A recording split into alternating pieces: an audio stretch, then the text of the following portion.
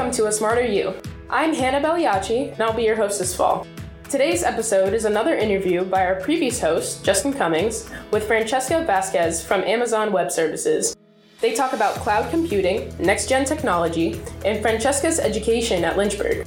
They're joined by Brian Gentry, editor of University of Lynchburg magazine.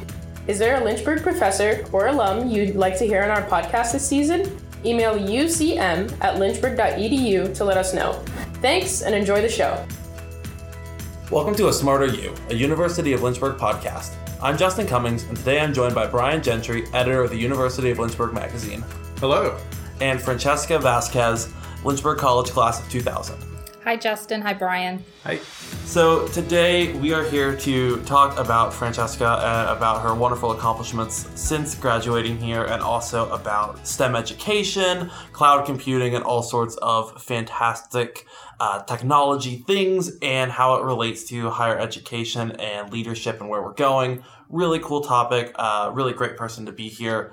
Francessca, tell us a bit about yourself. What do you do now? What did you do here at the university? Sure, and it's so great to be here. Great to be on campus. So as Justin mentioned, my name is Francessca Vasquez. I'm the Director of Architecture and Customer Success with Amazon Web Services, and we're really responsible for helping startups and enterprises adopt cloud computing in order to help them innovate. And I am just thrilled because I think that technology has really changed over the course of the last 20 years. I'm excited to be part of it, and I'm even more excited that the University of Lynchburg is leading in some of the programs that we offer here. So very happy to be here. So based on that, I infer that you had a computer science degree here. I did. So I'm class of 2000. I graduated with a computer science degree, studied under some amazing professors, many late nights, and I'm leveraging that every day. So graduating in the year 2000, you were finishing high school and then going to college at a time when there was a lot of development in technology, especially with the internet and the World Wide Web. What was that like, and how did your interest in computer science come about? Sure. Let me start with the last question first. Okay. So my interest in computer science and really just technology in general was multifaceted. By nature, I'm a builder, and I'm a very curious learner who happened to be pretty decent in math. And I remember in high school, my mom encouraging me to take a intro to programming course, which at that time happened to be Fortran. Anybody out there that's worked in Fortran, you're one of my heroes or sheroes, but I started there. And then the other thing that I used to be really excited about is I was a bit of a closet gamer. I was masterfully working through games like The Legend of Zelda, and I just was fascinated by technology and software at that time of all sorts. So I took an intro to programming course, and I did not look back. Now, coming to Lynchburg, at the time we were called Lynchburg College, and what originally brought me here is I attended a college fair in my senior year of high school. I actually had already been accepted to two other schools out of state, living in Virginia. And I found Lynchburg College at the time at a booth, and I filled out the information, what I was interested in. And within 48 hours, someone from the university contacted me. And so a very high level of engagement. I heard from Dr. Connie Roussos at the time, who was one of the leading faculty for the computer science department. And also during that time, there was a lot of press around some of the research and development that Dr. Thomas Nicely was doing as it related to identifying errors in, at that time, Intel's Pentium processor. And so that rings a bell for me because I remember when I was in high school, one of my cousins telling me that I should be a Mac person, not a PC person. And his reason was because of the math errors in the Pentium chip. And I was trying to come up with reasons why that didn't matter or why it didn't matter to me or something. And I never in my life imagined I would someday be at the place where those errors were discovered. And, were you familiar with those already when you came into contact with Lynchburg College? Were you familiar with that research? I was familiar after I had the initial introduction to the college at the fair, and it was a pretty big deal. You got to remember, your second part of the question was, what was the state of the industry at that time? Web development and the internet was growing at a pretty exponential rate. Lots of e-commerce, home computing, personal computers were becoming a staple in many households, not all, but in many households. And so it was a pretty big deal. And the fact that that was one of our faculty members here at the college, who, by the way, made his research so accessible to students, I really wanted to learn from that team. And it was very exciting during that time, and very thankful for being able to work with the School of Sciences then and those professors. And then the other great professor that was on that staff was Dr. Barry Lobb. So that was the dream team, as I called them, during that time. So your interest was sparked. I want to step back a little bit. It was partially sparked by Zelda, you said. And you said you were a closet gamer, and Justin is a not closet gamer. Not in the slightest, no. I've written several papers for classes about various video games. It pops up a lot in my academic work.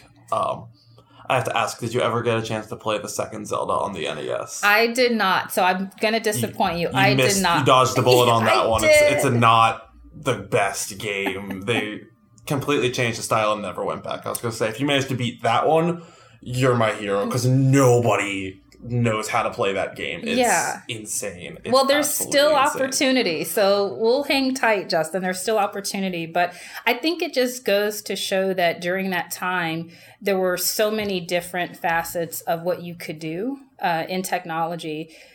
Gaming and interest in mathematics were just two of my personal interests that I happened to turn into an amazing passion. But there are others, and we will play Zelda one day, Justin. Oh, yes, okay. Absolutely. Absolutely. Now that there are co-op games, I have my Game Boy ready to go. Awesome. 4 swords. Let's do it. Do you have it with you? Do you want to play right now? I do not have my link cable, unfortunately. I do have the Game Boy itself, though. Put me on the Next spot. episode. Next episode. Next episode's just going to be on Twitch. Just a Love live it. stream. Let's play. I would approve. I would approve so much if the school let me do that. But I don't think they will. We'll think about it. Francesca, you mentioned you used the term closet gamer. Yes. So you didn't want to admit that you were gaming. Tell us more about that. I totally didn't want to admit that I was gaming. During that time, I did not necessarily fit the mold of what people thought of computer programmers and gaming in a variety of fashions. So I sort of kept to myself and played and enjoyed. And again, it wasn't until I got to Lynchburg College at the time that I found many others like me that just shared the interest in computing. And not just computing, but web development was pretty rapid during that time. And many of us got an opportunity to build our own sites. E-commerce was booming during that time. I remember some of the early days of helping to contribute to the University of Lynchburg's original website. Sorry for that, but it was a lot of fun time. I've seen screenshots of yes. it. And for the time, that was what websites looked like. That's all right. Really. So where did that mold come from, where you say that you didn't fit the mold that people expected for computer programmers or gamers? Where did that mold come from? How was it communicated that there was a certain expectation for people with that interest? Well, I think it ties into one of my passions today, which is how do I call myself a builder. So how do I attract other builders who potentially come from underserved communities or underrepresented segments? And I think just during that time, you didn't hear a lot about many female programmers. You didn't hear a lot about women of color in the field of computing. And so you just didn't see it. And so now it's my mission to just get like-minded builders of all backgrounds to drive to the same, end game and be excited about it. And it honestly, there's so much technology now that is built for everyone. And that is the exciting part. You can be interested in gaming. You could be interested in pure just software development. You could be someone that's very in tune with data and statistics and really focus in on new growth areas like machine learning and artificial intelligence. I mean, it is unlimited right now.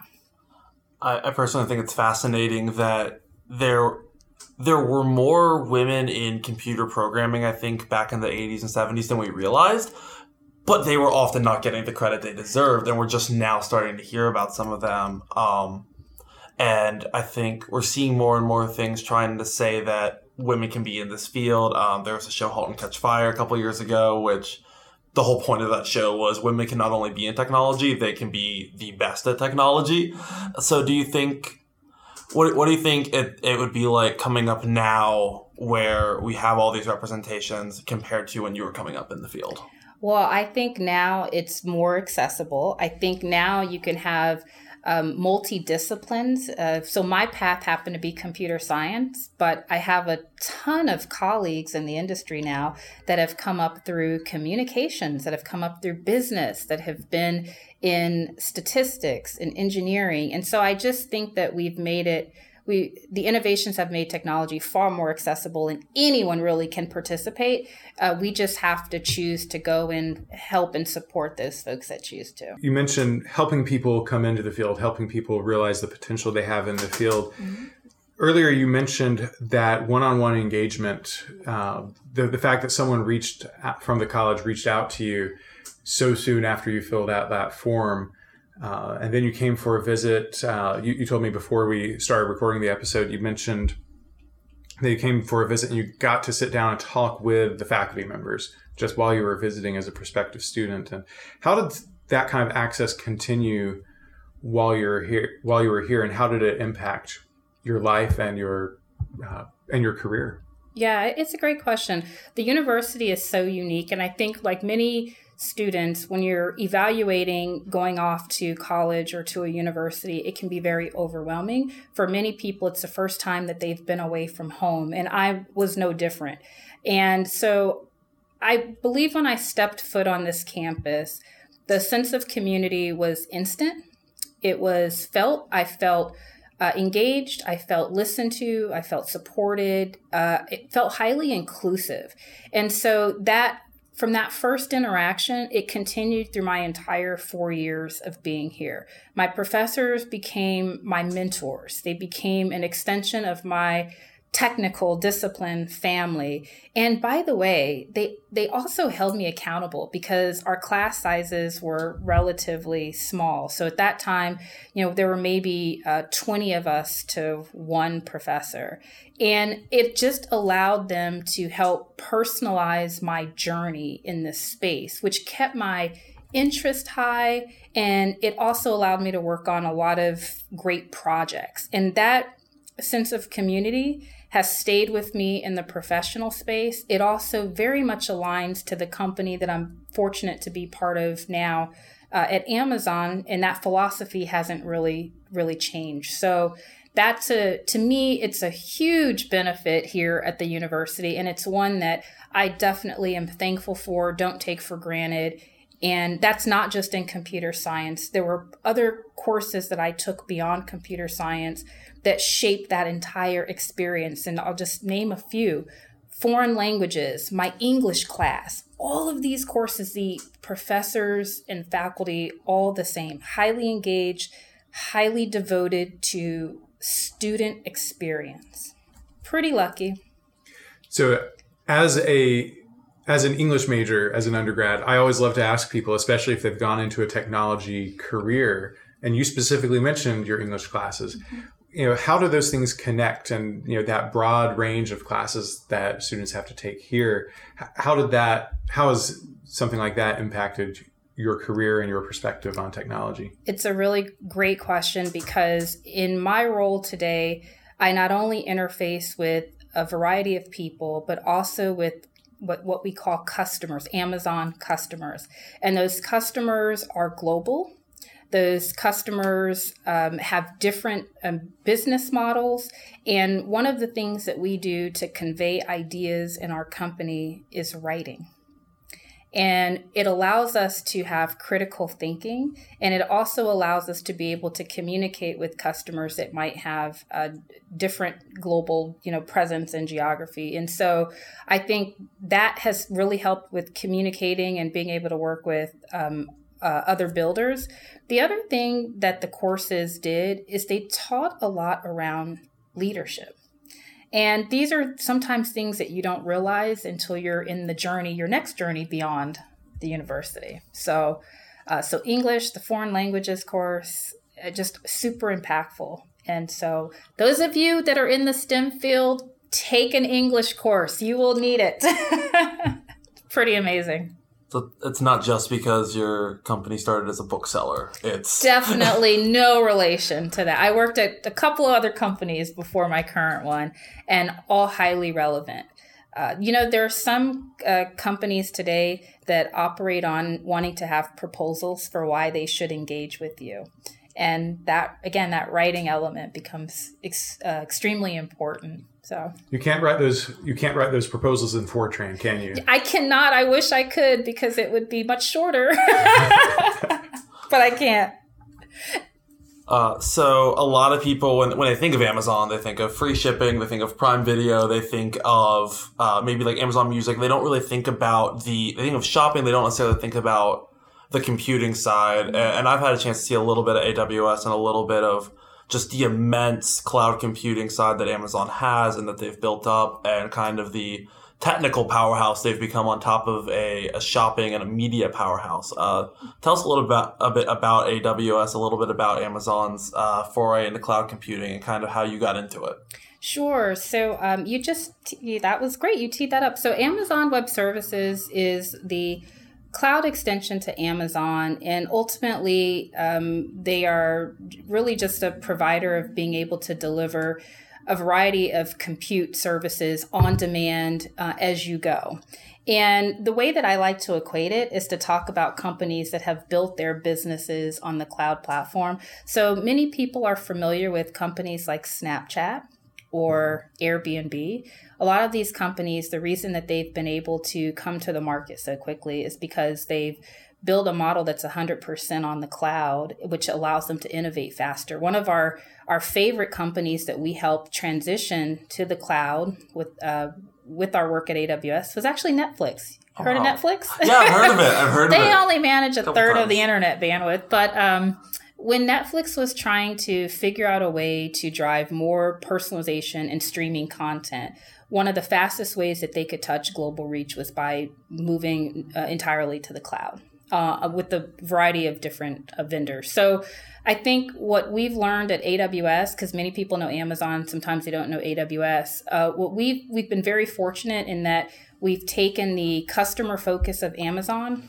and we've applied it to the cloud computing part of our business. That's it. And it's an extremely intuitive program. Like I said, I'm not a programmer. I am an electronic media emphasis here at the school, but I was able to understand at least some of the basic stuff of AWS to get into it. It's very user friendly. Like, is that kind of play into what you were talking about like the customer first model, like the kind of accessibility? Yeah, it plays into the customer first model. It plays into the innovation of the different paradigms and platforms today because they're more declarative. And so you're finding, even with some of the languages out there now, like JavaScript, object notation, or what we call JSON or Python, they almost look like regular English statements and not necessarily some of the types of code we've seen in the past. And I think when you make what people want is they want an easy button to deliver value quicker. And so the innovation that I think that has happened in the software space is we've made things far more declarative, which drives adoption. People get excited, they understand it. And when things are easier to deploy, more people want to use it and go for it. So that's what we've seen.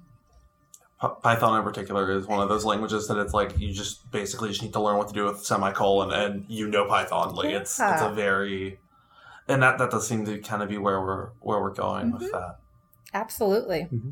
Now, Francesca, you've mentioned a couple of times how cloud computing drives innovation and allows people to innovate quicker. What exactly does it do?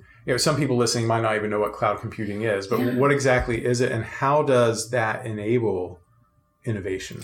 Yeah, my best analogy for those not in the space, just wanting to understand cloud, is to think about how you consume your various utilities in the world today. So when you walk into a room and you need electricity and light, for most populations, you just flip on a switch and you've got all the energy that you need. When companies are trying to build out new applications or they're trying to take their businesses global, they need to be able to have that same type of utility as a service pretty fast. And so what the cloud does is it takes a lot of computing that in the former day you would put in a big data center, and that data center would be comprised of servers that had information and databases and networks. They make that all into a utility that at the click of the button, you can deploy those resources so people can build applications in minutes versus months, and people can go global in minutes versus months or years. And that speed and agility is what powers innovation. And I'll go back to the one customer or just one company, of like Airbnb. And I love Airbnb because they are a huge industry disruptor. They leverage many cloud providers. But what's unique about them is they've been able to scale a hospitality industry with virtually no capital assets, meaning they don't actually have physical presence, right? And so that's a disruption in business model. You could say the same for companies like Uber and Lyft, where they've completely disrupted transportation. That is what, not just my company, but many cloud providers, that is the value that they bring to the industry. I feel like in the old days, many companies, you'd know where their headquarters are because, that's where all the giant stacks of computer towers are. But I don't even know where Airbnb's headquarters is. I don't even know if they have one. I think its headquarters is on the website. Yes. Well, that's what I'm saying. It's I don't know where the actual corporate quote unquote office would be, just because it is so delineated, and to me, it's a mobile experience, not necessarily. You don't think brick and mortar. That's right. And that's the beauty. Everything's all driven through the internet. All these services are all through the internet, not through the light switch, through the wall. With that, and if this isn't your field, that's absolutely fine. Yeah. But Verizon just announced last week that they're opening up their first 5G studio, where all of their programming and everything is running using 5G. So most people have probably heard 4G or 3G with their phones. 5G is the next big thing. It's the new tech buzzword. Is 5G actually something we're going to need to consider? Is it going to be good for cloud computing? Is it kind of just a pipe dream? It's definitely not just a pipe dream. I'll just say this. I think that when you think about, how much information is flowing through the internet or through various networks today, there was a time when it all was originated through just computers or now laptops. Today, information is being generated on your phone. It's being generated through medical devices. It's being generated through the wearable watch that I have on right now. And if you think about the scale of everybody that has some type of connected device, I think 5G is one capability and technology, much like some others, that will absolutely revolutionize the way that we share and process information. And that's what the name of the game is, what you're doing around data and information long term. That does seem to be kind of you forget just how many things you have in the house that are connected now. I mean, the running gag goes, the guy that gets locked in the kitchen sends a message on Twitter from the Samsung smart fridge, locked in, send help. Exactly. From the fridge, and just the things now that can send information. It's absolutely incredible. Yeah. It definitely seems billions of devices, all at the edge, not sitting necessarily just on your laptop. It's pretty fascinating. It's amazing how big the things we're sharing are getting. You can now edit 4K video mobily, which is just, it blows my mind, because 2 years ago, that was not a thing. I have to laugh because I spent a lot of time traveling all over the world, and mobile phones, if you think about the impact of just the iPhone, don't want to discard any of the Android users, but so iPhone or not, 2007 launch, most iPhones and Android devices now are larger than the mainframes that we had in the past in some cases. That, by the way, would take up this entire room plus the next 2 rooms. And so it's a lot more capacity, lots of innovation happening in this space. And then since we were talking about gaming and Zelda earlier, the other fascinating thing is to look at even some of the gaming companies out there where the business is not necessarily just about producing a game. It is now about an experience of streaming and the type of real-time user experience you can have in the game, at that moment. And so there's going to be this continued amazing wave around content, personalization, data being powered by all sorts of companies with 5G, with cloud. It's going to be exciting. It's like the next big iteration. Can't wait. Unfortunately, I can't remember who it was, but someone was talking about how when 4G was first being touted, Facebook didn't exist. When 4G was at the very, very beginning, before it went wide, there was no Facebook. So imagine what can be possible on 5G. Like if 4G was able to give us Facebook and everything that stemmed from that, the next generation, it's impossible to predict, but it seems like you're going to be in that generation. I hope that I'm going to be part of it in some capacity. It's funny because you mentioned your son. Mm-hmm. I have a 9-year-old son as well. And I find myself having to compete with my personal assistant device that's in my household, because if I tell my son the weather's going to be this, he goes, no, I've already asked, Siri, Alexa, and Katana and everyone else. And they say it's going to be this. So therefore I can wear shorts today. Like, okay, so some big problems coming ahead. Yeah, as soon as the children learn how to use the smart home devices, that's when everything gets fun, because then you have to compete. That's right.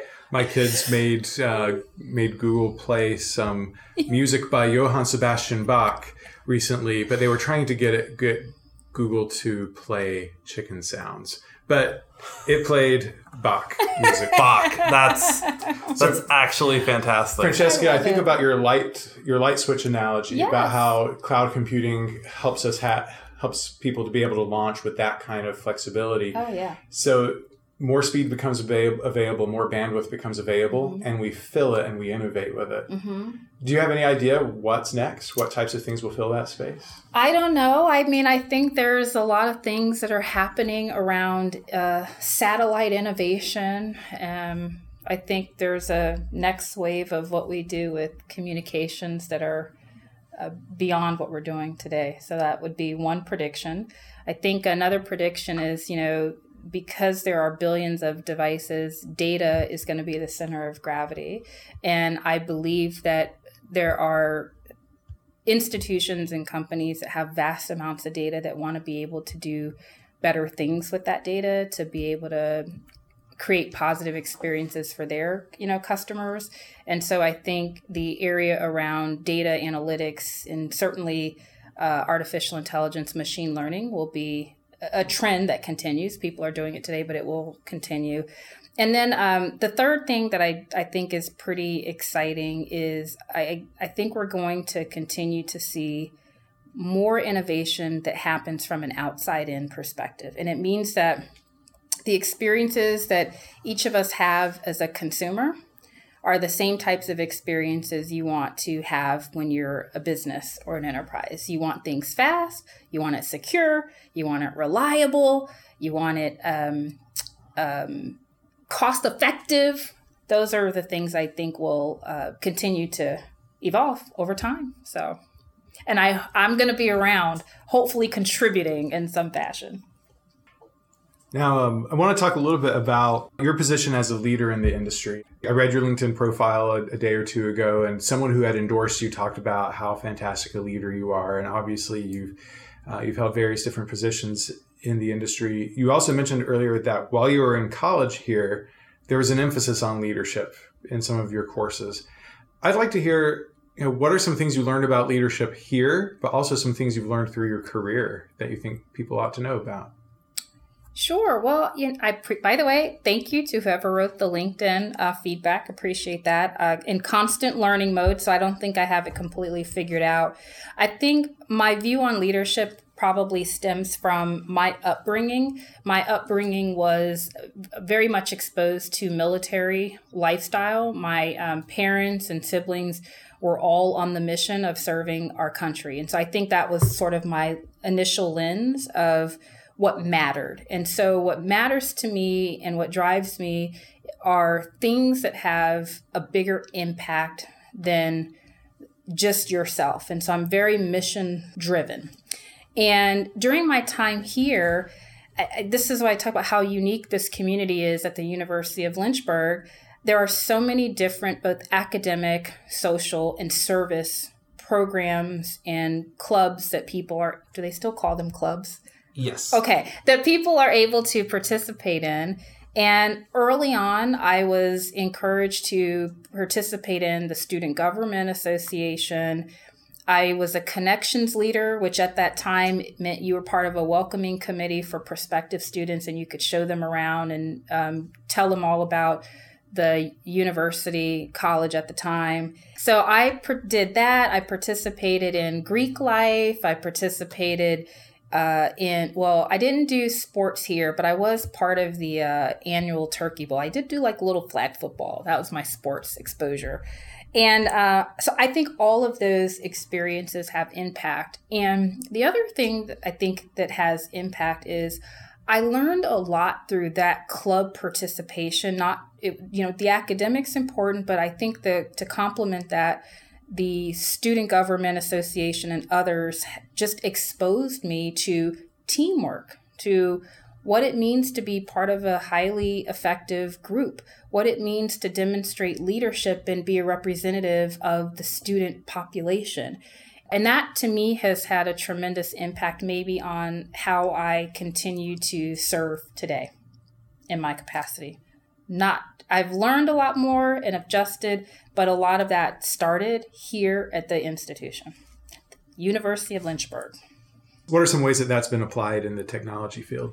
One thing that you'll quickly learn in the technology field, even as a programmer, I had a big misconception that if I went down the computer science path, I was a bit of an introvert, that I would just be in a room programming like by myself and it would be all good and someone would send me a paycheck. What I quickly learned is software development has evolved and everyone's checking code in and checking code out and working on building out a code pipeline. And there are lots of teams globally. And I was going to be working with a lot of people. And so I think being able to work effectively within a team and have influence was a big, big lesson learned here. I also remember the college at the time, they actually prepared a leadership development conference for a group of us. And it was a 4-day conference. And within the conference, we actually went to etiquette class. We learned how to eat, sip, drink properly. How that plays into my world now? Well, sometimes if I have to travel internationally to go meet with other development teams in a different culture, there are certain customs that you do there and certain customs that you don't do. And I literally still revert back to the guide that I got in Lynchburg College at the time on what to do and what not to do in certain situations. So huge relevance in what we're doing here. Join a program, a club. It's very important. I wish I had done more in the debate club. As the captain of debate here at University of Lynchburg, you absolutely should have. It's a great, we have a great debate team here now. Justin, this was meant to be. This was like the perfect dream team here. Zelda, debate. Do you want to close the podcast with a debate about Zelda? Just not really. I can't stay 3 more hours. I could go 3 more hours on Zelda. Okay, next episode. Okay, I'm down. Yeah. You're the president of the debate club. So actually, we're no longer a club. We are now officially a team. A team. Recognized by the school. We're no longer a student organization. We are a team. So I am team captain of the debate side. And then we also do forensics, which is like interpretive speaking, original speaking, all kinds of stuff. But so I'm one of the 2 captains. He's a Renaissance man. Beneficial. Hugely beneficial. Public speaking, even if you think you're never going to speak to someone in your job, you will. The days of one person in a room coding are completely gone, and if you are doing that, you are not getting a paycheck for it. You're not, and it's great that you're doing that because writing. So we write a lot of blogs now about why it makes sense to adopt something, how to use the technology. And we also participate in a ton of conferences where people want to hear how you've used a technology, a game, whatever it may be. So speaking and writing are highly relevant in the tech industry. I mean, it's a differentiator. I'll close on this last comment because I used to have a misconception that, being technical, I also never needed to worry about things such as marketing and sales. Well, that changes when you are perhaps starting your own company where your sales, your marketing, you're the technical person. So I learned a lot working with startups as well. And I now have adjusted my position and say, what I love about the university is we are liberal arts and sciences, and the exposure to all of those things have a significant impact in the technology space. Well, thank you so much for being on today. Thank you for joining us. This is great. Yeah, I love what we do here. Yeah, I love Hornet. This. Can I still do a hashtag Hornet Life? I think now we say it's a great day to be a Hornet, but let's bring back hashtag Hornet. I like it. It's short, was there sweet, a hashtag Hornet? I don't know if there was, but let's make it. It takes up less characters. I like it. Thank you for listening, everyone, and we'll see you next time on A Smarter You. Hi, it's me, Hannah, again. Hope you enjoyed the show. Next time, join us where we talk about an upcoming movie about Batman's ultimate arch nemesis, the Harlequin of Hate, the Clown Prince of Crime. One small thing. Yeah. When you bring me out, can you introduce me as Joker?